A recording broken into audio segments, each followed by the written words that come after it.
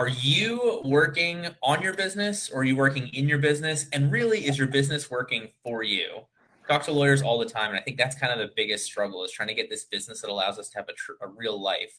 That's why I'm super honored to have Chris and David on here, who's going to talk to us about the 4 pillars of successful business management. I assume all of you already know her, but if not, she's the #1 best-selling author who's defended lawyers and doctors in malpractice cases in Portland, Oregon for 15 years, where she was a partner at a successful firm before selling her interest. And while she's still currently of counsel at Bowerman Law Group, she now spends the majority of her time helping business owners to get this, learn how to run their business like a business. I know, crazy. Specifically empowering business owners like us to build thriving, profitable businesses managed by those 4 pillars of successful business management we'll talk about today. Her no-nonsense approach and result-oriented methodology allowed her to help thousands of business owners from small groups to 400-plus audiences. She is an avid fly fisherwoman, which you've got to see some of the pictures. Like, you have fly fished in some of the prettiest places I've ever seen. Avid knitter, geocacher. So Yeah. I'm pretty sure that's you follow like the GPS coordinates to find something hidden. All right, cool. Gardener, and of course, from the Julia Childs brand of enjoying a nice glass of wine while cooking a wonderful meal. So thank you so much for being with us today. Thank you for having me. Super excited. Oh, I got a kitty in the room. No, that's fine. The more the So, merrier. the more the merrier, right? So, yes, thank you for having me. So excited to be here and so excited to just kind of help share business nuggets, because that's always one of those things that if we can just give one person one little thing that they then implement and use, or a new way of thinking about it. Listen, law school didn't teach us how to do all these things of running a business. So sometimes you have to hear it from different directions. So happy to be on and share some of those tidbits. And honestly, the best part about these shows is usually I'm the one who picks up a couple nuggets of wisdom as well. So I'm looking forward to asking some selfish questions, but questions that'll help everybody. All right, so we're going to dive into that in about 10 seconds. But before that, I want to talk about our last episode. Last episode, a little bit different. On Monday, we had April Beach on. We talked about how you crushed the 90% online course failure rate. So for any of you attorneys who have a course or interested in putting together a course, you really have to listen to what April said as a way to kind of work with the onboarding and be something that is a good add-on to your firm as opposed to swimming upstream. So some really great nuggets of wisdom with that. But that's something you can check out after you listen to the amazing insight that Kristen has to share today. So when we're talking about this, excuse me, no-nonsense approach to successful business management, where do we have to start? Like, what's that first step towards actually getting this figured out? Maybe that's not even the right word.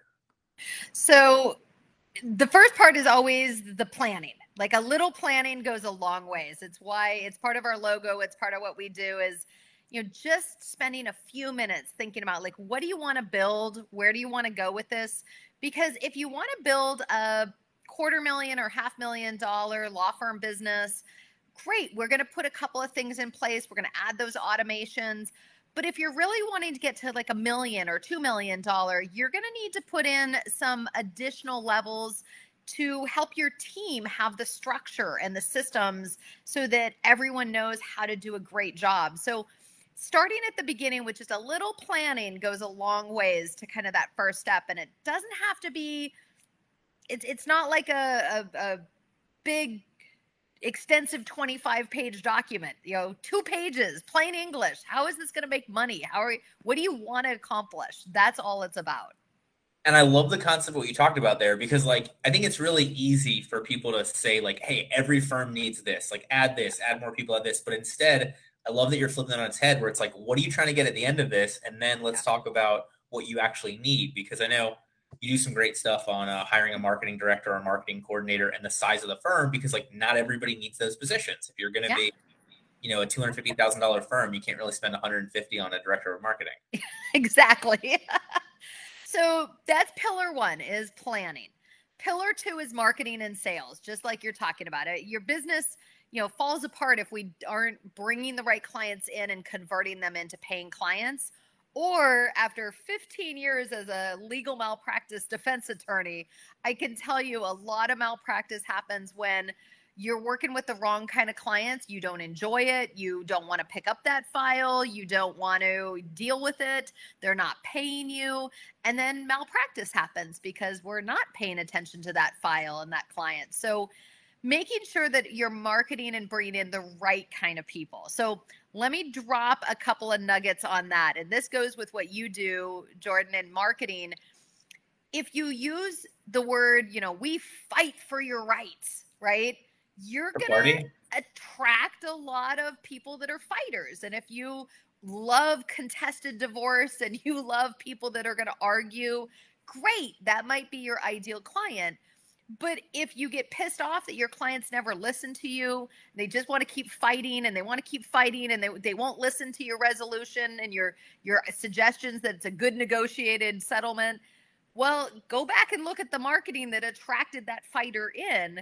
You're bringing people in potentially who innately that's what they resonate with is just always fighting, whether they're fighting with the opposing party or whether they're fighting with their own lawyer.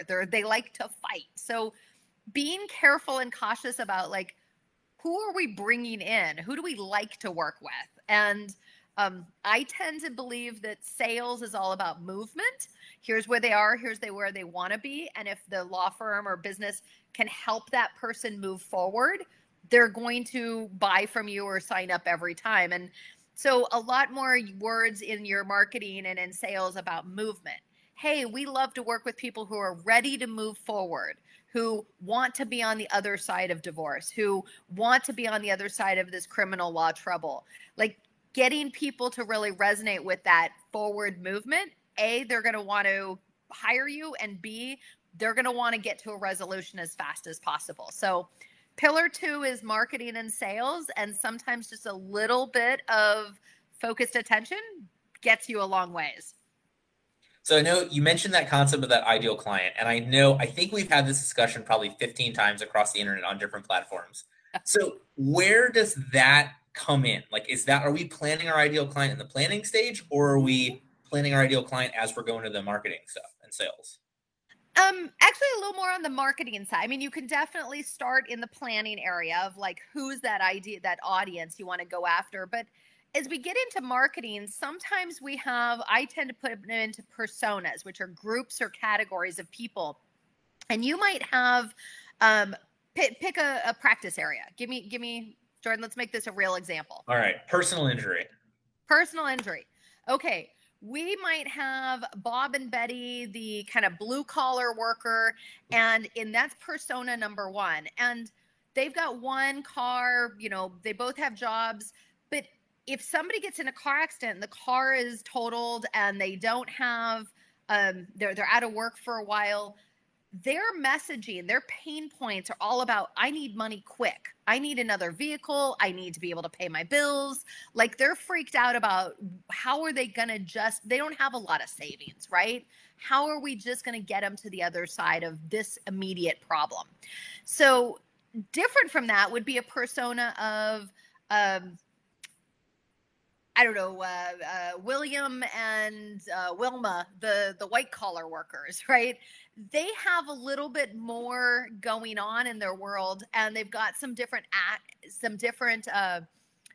assets saved up. They've got 2, maybe 3 cars. They're not worried about how do I get money fast? They want to make sure they're represented the right way. They're looking for a good client, a good attorney who is going to represent them, and that they're not going to have to, that's going to take care of it for them, right? So the messaging to maybe that audience is a little more of, we do it right. We've got you covered. We're going to take care of this so your precious time isn't wasted dealing with all the negotiations and the little things. So, your messaging by persona, you could still work with both categories, but sometimes your marketing, you're going to test a campaign and go, well, let's try to go after the CPAs or the doctors or the lawyers. And their messaging is more about, we do it the right way. Versus maybe if it's somebody that's got a kind of a 9-to-5 job and they don't have all those assets, the messaging is a little bit about, we jump in fast and get you results fast so you can get back to having a car and back to the life you were in. So yes, I think the marketing, that ideal client, we use that, develop that a lot in that second pillar, and it changes. You test, you try, you see what resonates, and then you pivot a little bit more. I love it. So, and then, it's interesting because we talk about what do you need to be different size practices. I think that also plays in here because obviously, like if you've got that really shoestring marketing budget, you're not going to have the same opportunity to get to both those people. But then, like a Morgan and Morgan, whatever, might have 17 different Yeah. ideal client avatars that they're going through along these lines. So, correct. So at the smaller stages of growth, up to about $500,000, I definitely say like pick one or two. As you grow, you get to add in others, but it also is a little bit about your own, like who do you like to hang out with? What's your story? What's your passion? Many people really want to work with maybe a higher caliber entrepreneurs.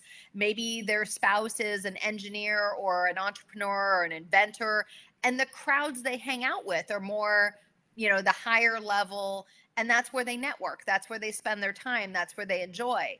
On the other hand, somebody else might be passionate about giving back, doing a lot of pro bono work, and we might create a firm that has a lot more volume, but we're taking lower end cases, and we're able to process. And the way we can process more of them, even as a small firm, is automation and getting things so that we can get it done fast. And so again, many different ways to build. It's about tying in though a little bit with what does the owner want to build and where's their comfort level.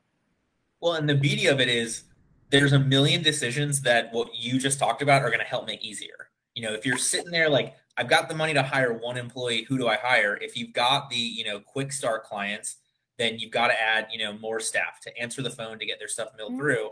When you've got the client who really wants things done right, then maybe you want to add more of a customer service rep, a client concierge, something along those lines. Absolutely right. Absolutely. And that's why, part of what we do now is, coaching business owners, everybody needs something different at different times. Some people are innately great at financial controls and some of us suck at it. Some of us are great at marketing and some of us suck at it and need some help. So, part of this is really taking the time to listen and say, okay, what do you need? Each person's a little different. And that's, I think, the beauty of being able to build a business that makes sense for each person is you tie into what they want to build. So love it. All right. So we've got planning, we've got sales and marketing. Anything else you want to make sure we cover before we get into the third one? No, we can always come back to some of that because they all kind of circle back around. But the third pillar is management. Now, this is the biggest pillar because, like you said, as you start to grow and you get more clients in and sales is signing people up, we need some good tools to automate everything and systematize. We need some great people, even if they're part-time virtuals, to help get some of these things off our plate. And we need some management workflows of how we're going to get the services done. And that's the combination of where people quickly get in the weeds and can't seem to unbury themselves. And so the management pillar takes a little bit of finesse. And it also, as you make more money, great, you get to hire more people. And it's kind of like Jordan, you probably see this a lot, like websites. People come in and they're like, oh, I want a website that does all these things, but their budget is very small. And it's like, okay, we got to break this into 3 phases. Like phase 1, we're going to get you a base web page with these 2 things. Then later, you could go and do this. And then later you could add advertising and other aspects. Like sometimes you have to do it in phases. You can't always get it all at once. And that's sort of with management pillar. You've got to kind of triage what can we really do right this minute versus great, as soon as we make more money, this is what we're adding in phase 2. Does that make sense? Oh, absolutely. And I just want to take some of the pressure off to everybody listening or watching this. Like, look, you went to law school to be a lawyer, and now we're talking about becoming a business owner, and now we're talking about becoming a manager, a CEO, whatever that role is, until you can offload that to somebody else. So, like, really, what Kristen just covered over the last 20 minutes, we're talking about like 3 different entire careers that people will have that you're going over in 20 minutes. So, yeah, you're sitting here like me, like, oh my God, I hate being a manager. Like, don't worry. There's a lot of things that'll go into all of this.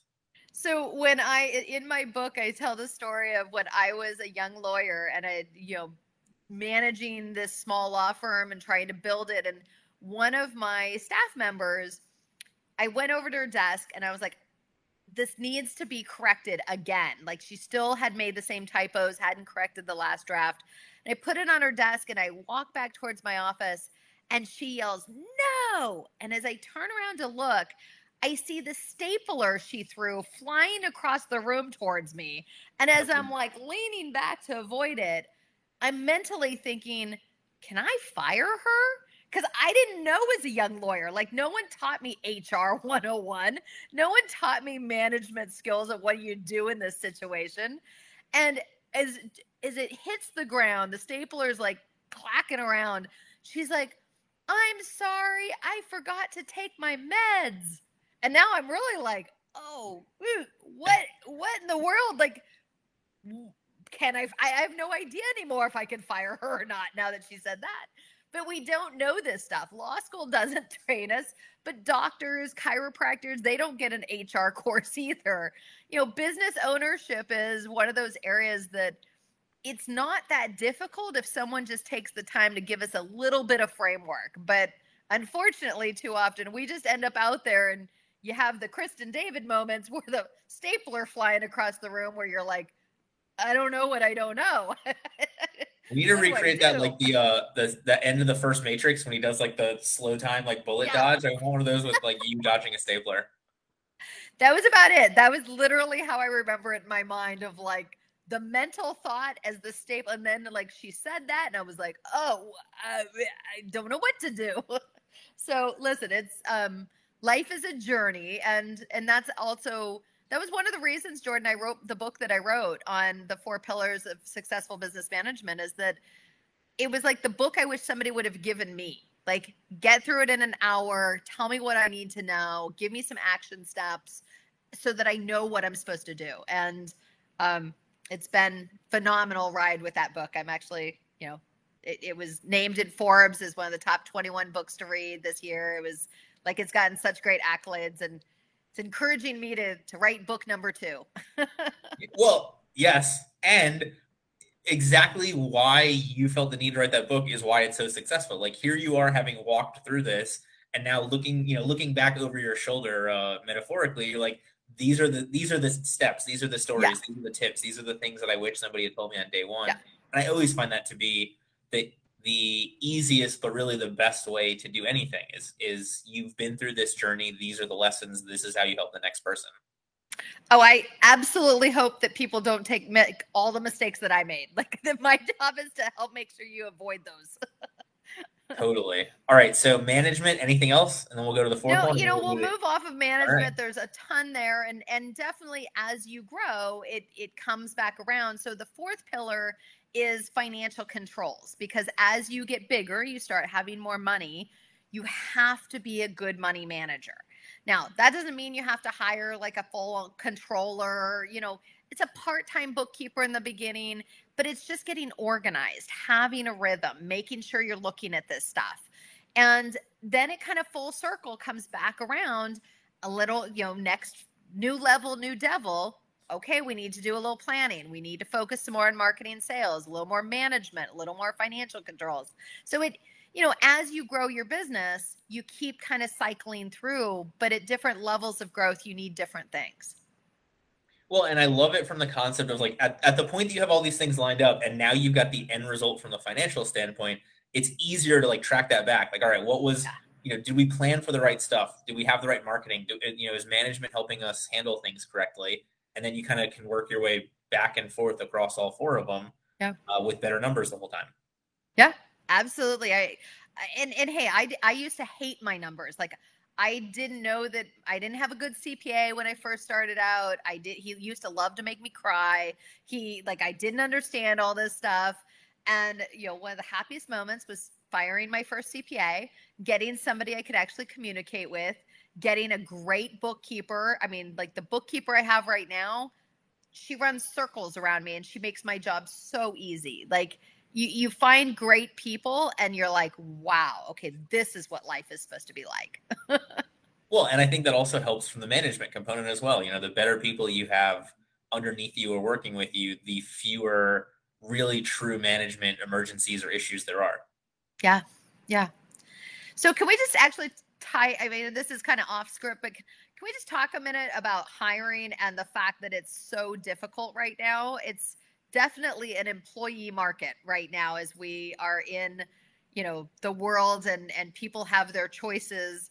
I know that's something that we are dealing with a lot of clients. We created a whole hiring and onboarding boot camp by request of our clients, because right now it's just we've got to people are like, where do I want to go work? And they have their choice right now, and they're tired of just going from job to job. They're looking for someplace where they really fit in and they really feel valued and appreciated.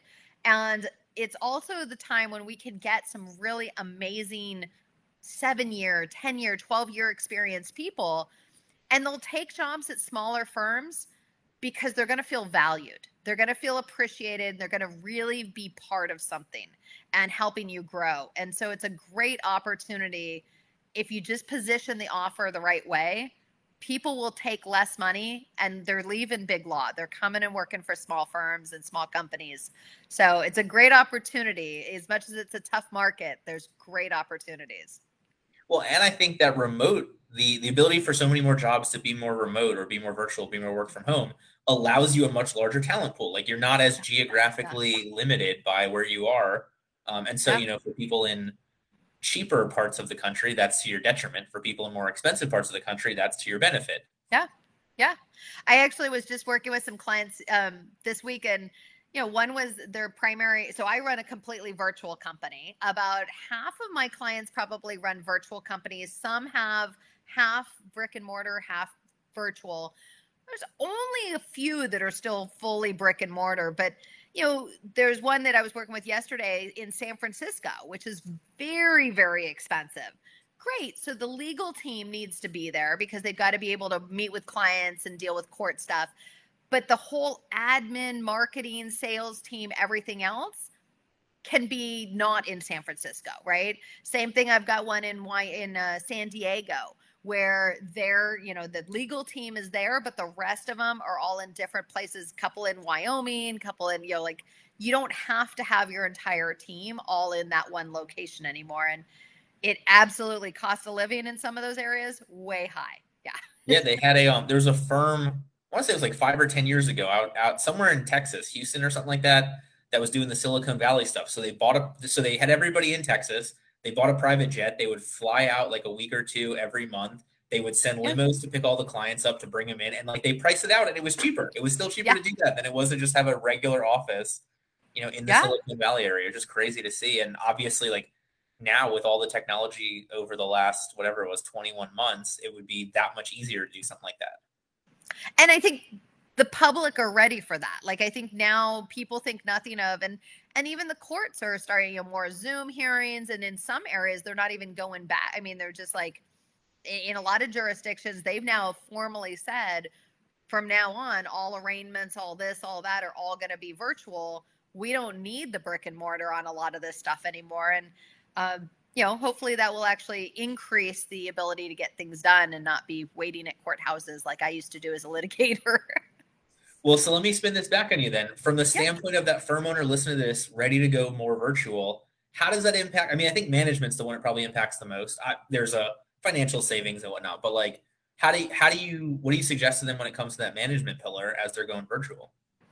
Absolutely. So this is where, so our client happiness coordinator is also a team happiness coordinator. And just like we reach out regularly, connect with our clients, we also have to be very intentional about creating a culture and reaching out and making sure everyone on the team feels like they're appreciated and taken care of. So we do a couple of things. One, we have a culture where it's catch people doing things right. And so every week we have in Slack channel and also with some little presents we send, we get our different team members to say, hey, I want to give kudos to so-and-so. They really stepped in, helped me on this. They covered when I was sick or on vacation. They just did an amazing job. This client just talked them up. And so as a team, we celebrate that and recognize the duty, the great work people are doing, even though they're in the Midwest or they're on the East Coast or West Coast, or they're kind of in their little islands of places. I also have team members in Europe and in South America, and so always kind of being inclusive and recognizing different cultures and having fun celebrating. So yes, a lot of it goes into being intentional of recognizing, appreciating. Jordan, we're also now, I mean, I've really been growing this business, and we're so large that we now have a team newsletter every Friday. And, not everybody does a weekly blog and a weekly external newsletter, but we not only do weekly on those, we do a weekly team newsletter. And it's so that the coaches, because we've got 8-9 coaches that work with our clients, recognize and appreciate what marketing team is doing. And we recognize and appreciate what sales is doing and what they're struggling with. And we recognize what the admin team's working on. And every week they're like, admin saying, hey, we just, finalized 19 new policies and procedures that we've streamlined and made better. And, so everyone's appreciating the hard work all the other departments are doing. And it helps us come together more as a united team. But we also do team builders. We've done mixology classes, Zumba class. We have a lot of fun. And yeah, so, it's when you're moved to a virtual atmosphere, you need to kind of orchestrate and plan it a little bit. Well, and if you figure from the standpoint of, like, I don't know, I've spent 60 something $1,000 over the last couple months on space that nobody really needed. Like, if we reinvested half of that, imagine being able to have $3,000, $4,000, $5,000 carved out for each employee towards the Zumba class, towards sending the culinary class or the tasting, wine tasting, whatever it's going to be. You could do a lot of those things and still save money and still have happier and more invested people. Yep. And so we have guest speakers come in and talk about wellness, diversity, inclusion. So every quarter there's like guest speakers. Every quarter we try to send something that's a fun little like group gift or whatever to each member of the team. Our team happiness coordinator has a budget every month, several $100s to just spend on team members, like buying them funny things. We've sent bobbleheads and, just crazy fun things, but that tie in with what they like. And it's the same whether it's brick or mortar or a virtual. A little bit of this is that we have to take time to understand our team. How do they learn? Because some people like myself, very visual learner, some people very analytical or, need the words or everyone learns different, recognize that, and take the time to understand what drives them and what are some of their hobbies. Sometimes that helps us see, are they real competitive? Are they very nurturing? They do a lot of give back, right? We just showcased one of our team members, Real Men Wear Pink, was part of an October campaign. Hey, there we go. I don't know if you can. There you go. Coach Will was doing. And so we highlighted that and supported him and donated a bunch of money in his name. And the whole team got behind me on that one. And we had a lot of fun. So it's recognizing that people are humans outside of the business world and, getting to know people. And so that really makes it fun to like work side by side, whether it's virtual or in person. And I always love the concepts about culture, because like, from my perspective, your office culture or your firm culture is your internal brand. And so when you're talking about that firm that's trying to be the go-to expert, who's trying to be the right and best fit for the highest level case, the biggest professional, whatever it is, you better be doing that stuff internally, because then your staff is on board with it. So when they're having the engagement with people, when they're doing the work, they're from that same mindset of dotting all the I's and crossing all the T's. And so it's so cool to hear, you guys going above and beyond for all these things, which I'm sure a ton of your clients then steal for their own internal use and end up finding great value out of it as well. And we try to make everything I'm a pretty open book. Everything we do, we pass on to our clients. Literally, we have swipe files in the Business Mastery College. We're like, hey, everybody, here's our give back campaign. Here's how you can do it too. And we literally give them the step-by-step procedure of how they can do it with their own team. The Thrive Project. Here's how you can do it with your team. Like all these things. But yeah, culture is how people work when you're not there. It's how they're, what they resonate with. And I would say our core values, I push core values in anytime someone's hiring, they need to be looking at their core values. Anytime they're talking about team trainings, marketing, like core values pop up all the time. We even almost every newsletter we to the team, we talk about one of the core values or highlight somebody on the team that exemplifies one of the core values. So we're always kind of tying it back in, and that's part of attracting and bringing in people, a group that like we're also very systems orientated in my business, because that's what we help business owners do, is build systems. And so if I was actually interviewing someone and the guy kept doing this, like crossing his arms every time I said the word systems, he got like more distant and more pissed off. And I finally had to say, like, I've noticed you seem to be getting irritated about this. He goes, systems are shit. You just need to trust that we know what we're doing. And I'm like, and there's the door. Like, he didn't even make it past the first interview. And you know what? That he'll do great somewhere else, but just not on my team, right? So yes, culture is such a huge part of it, inside and out. And I want to echo that so much, because when you have people sitting there in the hiring decision, I guess this is we've gone down the path towards this, but anyway, it's like, oh, this person has a great resume, but I don't know if they're a good fit for us. Like, that but is the most important part, because even if that guy is going to be great, the minute he's gone, there's nothing left for the next person, as opposed to somebody who's 80% as good but will follow the system. It's a lot more scalable. It's a lot more replicable. It's a lot more scalable, growth minded. Well, and we'll waste so much mental energy butting heads all the time if the person's not the right fit for that position. And I love like personality tests and like asking questions like, tell me about your habits, like how do you love to work, and kind of digging in and trying to better understand, like, how do they think, what do they, and you there's no perfect formula, but at least to be paying attention to that aspect, so important in the hiring process. Absolutely. Love it. All right, so we did a lot on management and hiring. Anything else that you're seeing recently that you want to make sure we can get some insight to people on? I think being authentic. I mean, kind of coming back to messaging. I mean, there's one part of it is being a brand, right? And creating that brand that can be, especially if you plan to build a business that's scalable. And a lot of times I encourage business owners, and they're smaller, as they're working up, start using the word we, our team, because otherwise they just want the one owner all the time for everything. And you've got to, plan for that day when somebody else can do the intake and sales, somebody else can answer questions. It's not all just the owner doing it all.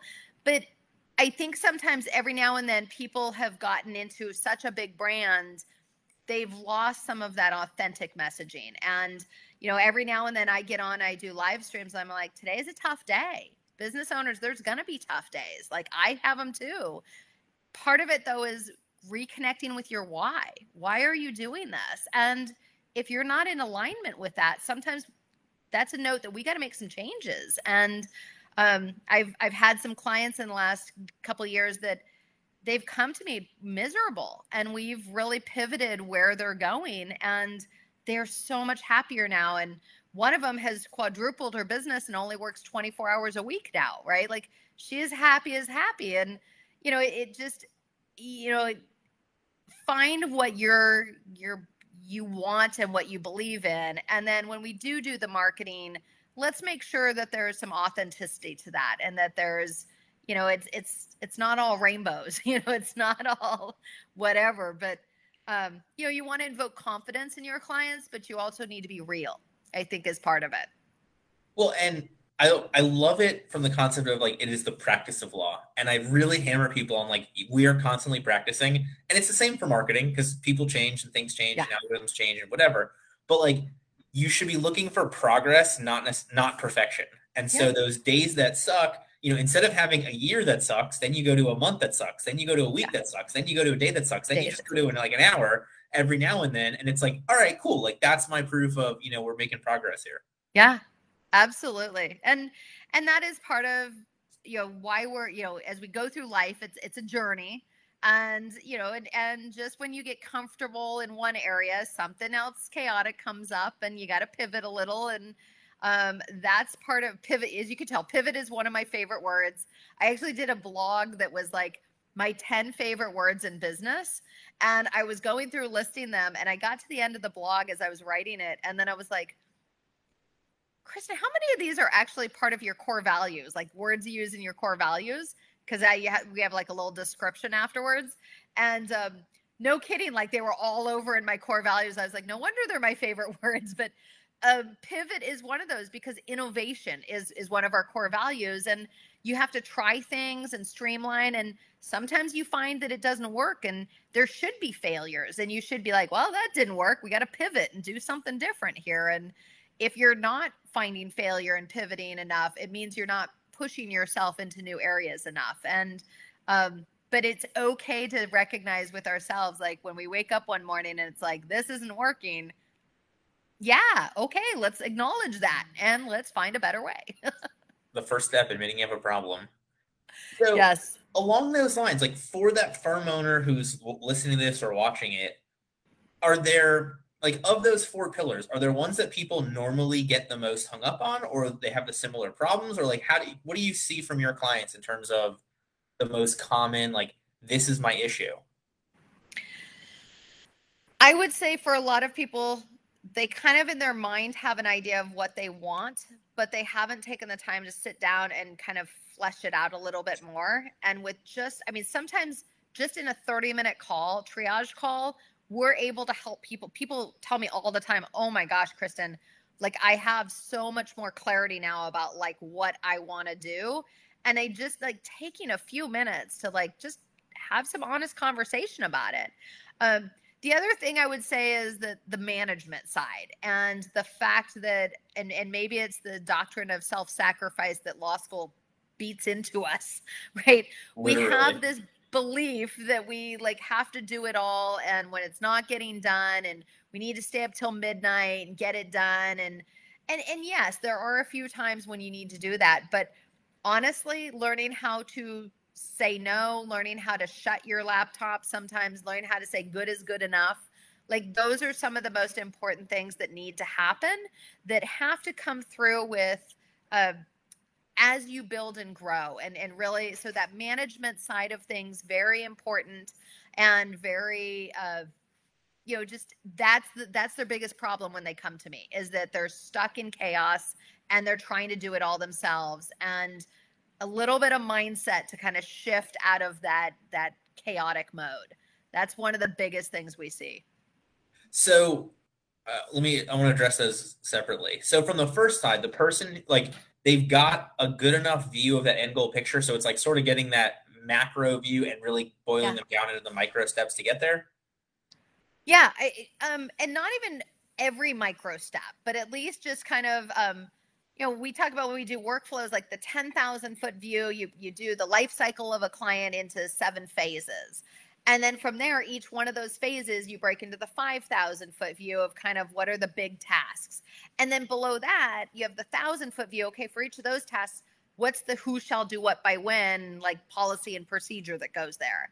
So a little bit of it is that at that planning stage, it's just like that big picture, 10,000 foot view. And then starting to look at that 5,000 foot view of, okay, if I want to get here, I'm going to need an assistant to get the emails and stuff off my plate so I have more time to do this. So it's just kind of getting a little more granular and starting to go, okay, if I want this by first quarter, I need to do this in fourth quarter, and kind of backing it up a little bit. So that's, I think, a little bit of that energy and focused time creates amazing results. So, and kind of same question for the ones who are just like in that moment of chaos. Like, is that their solution also? Is really kind of breaking it down into those smaller steps, or is there like a different need? Yeah. Again, it's bringing it down and saying like, who else can help you? And they can say like, I need an assistant to do X or Y. And so that kind of builds that out.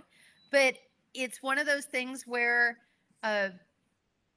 you may not always have the team to help you. They may not always have the resources and financial to have like a full-time executive assistant, but you can whittle it down and just say like, okay, this is sucking my life and time away.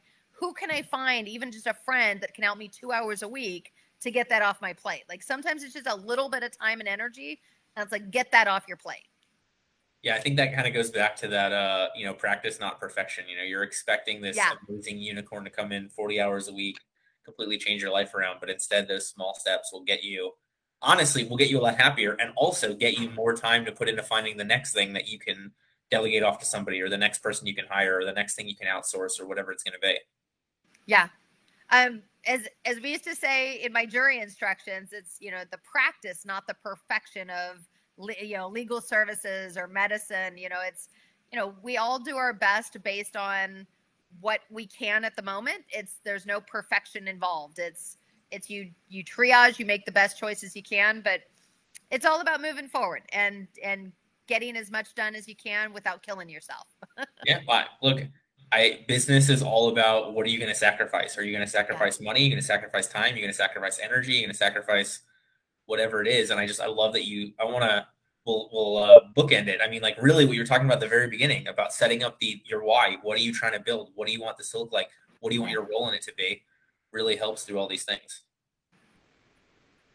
Cool. All right. So as we get towards the end, anything else you want to make sure we cover? Any other insight you want to share? And we will have your final takeaway. So just know. We'll get to the final takeaways. The one last thing I just want to touch on is creating systems and documenting what we do and how we want it done. And everybody seems to think that it's this big, ginormous event, but really what builds a system are the little pieces. It's just sit down and explain, why are we doing this? And here are the steps. Get a checklist, map out a diagram, record a little video, have an example of what good looks like. So for all those lawyers out there, you can't expect a para or a contract attorney to come in and just miraculously know how you want it done. Just grab a copy of that motion or of how you scheduled. Say, hey, this is what good looks like. This is what we want to do. And that right there is like the start of building a system and building the stability to let other people do a great job so that you don't always have to be micromanaging. So my big, my final takeaway with all of this, whether it's in the marketing systems, sales systems, legal service systems, admin systems, right, financial systems, just get started. Just as you're doing something, document it, set it aside. It can be in draft. It's not going to be perfect. And over time, that's what builds up. And finally, you'll start getting those good systems in place. Love it. All right. So let me talk about our next episode for a minute or two here. That's going to air on Monday, 11/8, 1:30 Eastern time. So the same time that this episode was on, but on Monday. We're going to have Tracy Matney on. Tracy's going to talk about the simple secrets to sharpen your sales mindset. So some really cool information when it comes to sales tips, because I know if there's one thing lawyers hate, it's sales, even though that's all we do. We are selling our case to a jury, to a judge, to opposing counsel, to an adjuster, to state attorney, whatever it's going to be. Yeah. But you got to get better at sales. But Kristen, I know you gave us so much, and if you want to repeat something you already said, that's totally fine. But if somebody's been listening to this for the last 50 minutes, remembers nothing except what you're about to share now, what would be that biggest piece of advice, that most important thing, that way that another attorney listening or watching this could be the exhibit A of a successful attorney like you are? Don't reinvent the wheel.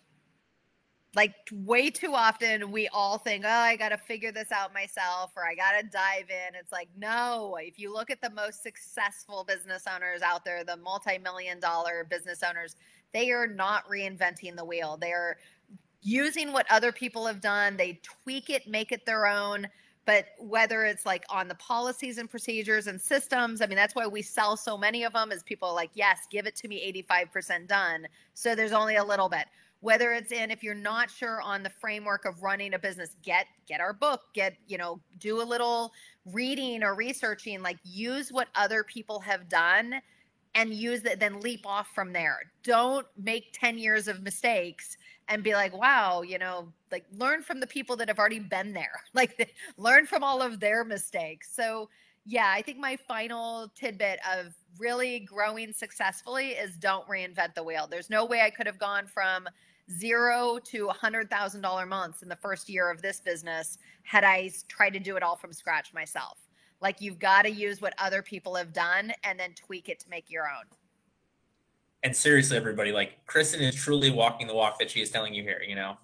If you're interested, there's Up Leveling My Business. We've got a bunch of links here. There's really some awesome stuff that they've put together. And I love you. I mean, you mentioned this kind of as a throwaway, but to me, it sits so well. Like a lot of what you all have created is based upon the feedback from your clients in terms of what they need, in terms of what they're looking Yeah. for, in terms of, what it is. So thank you so much for being with us. Thank you for having me.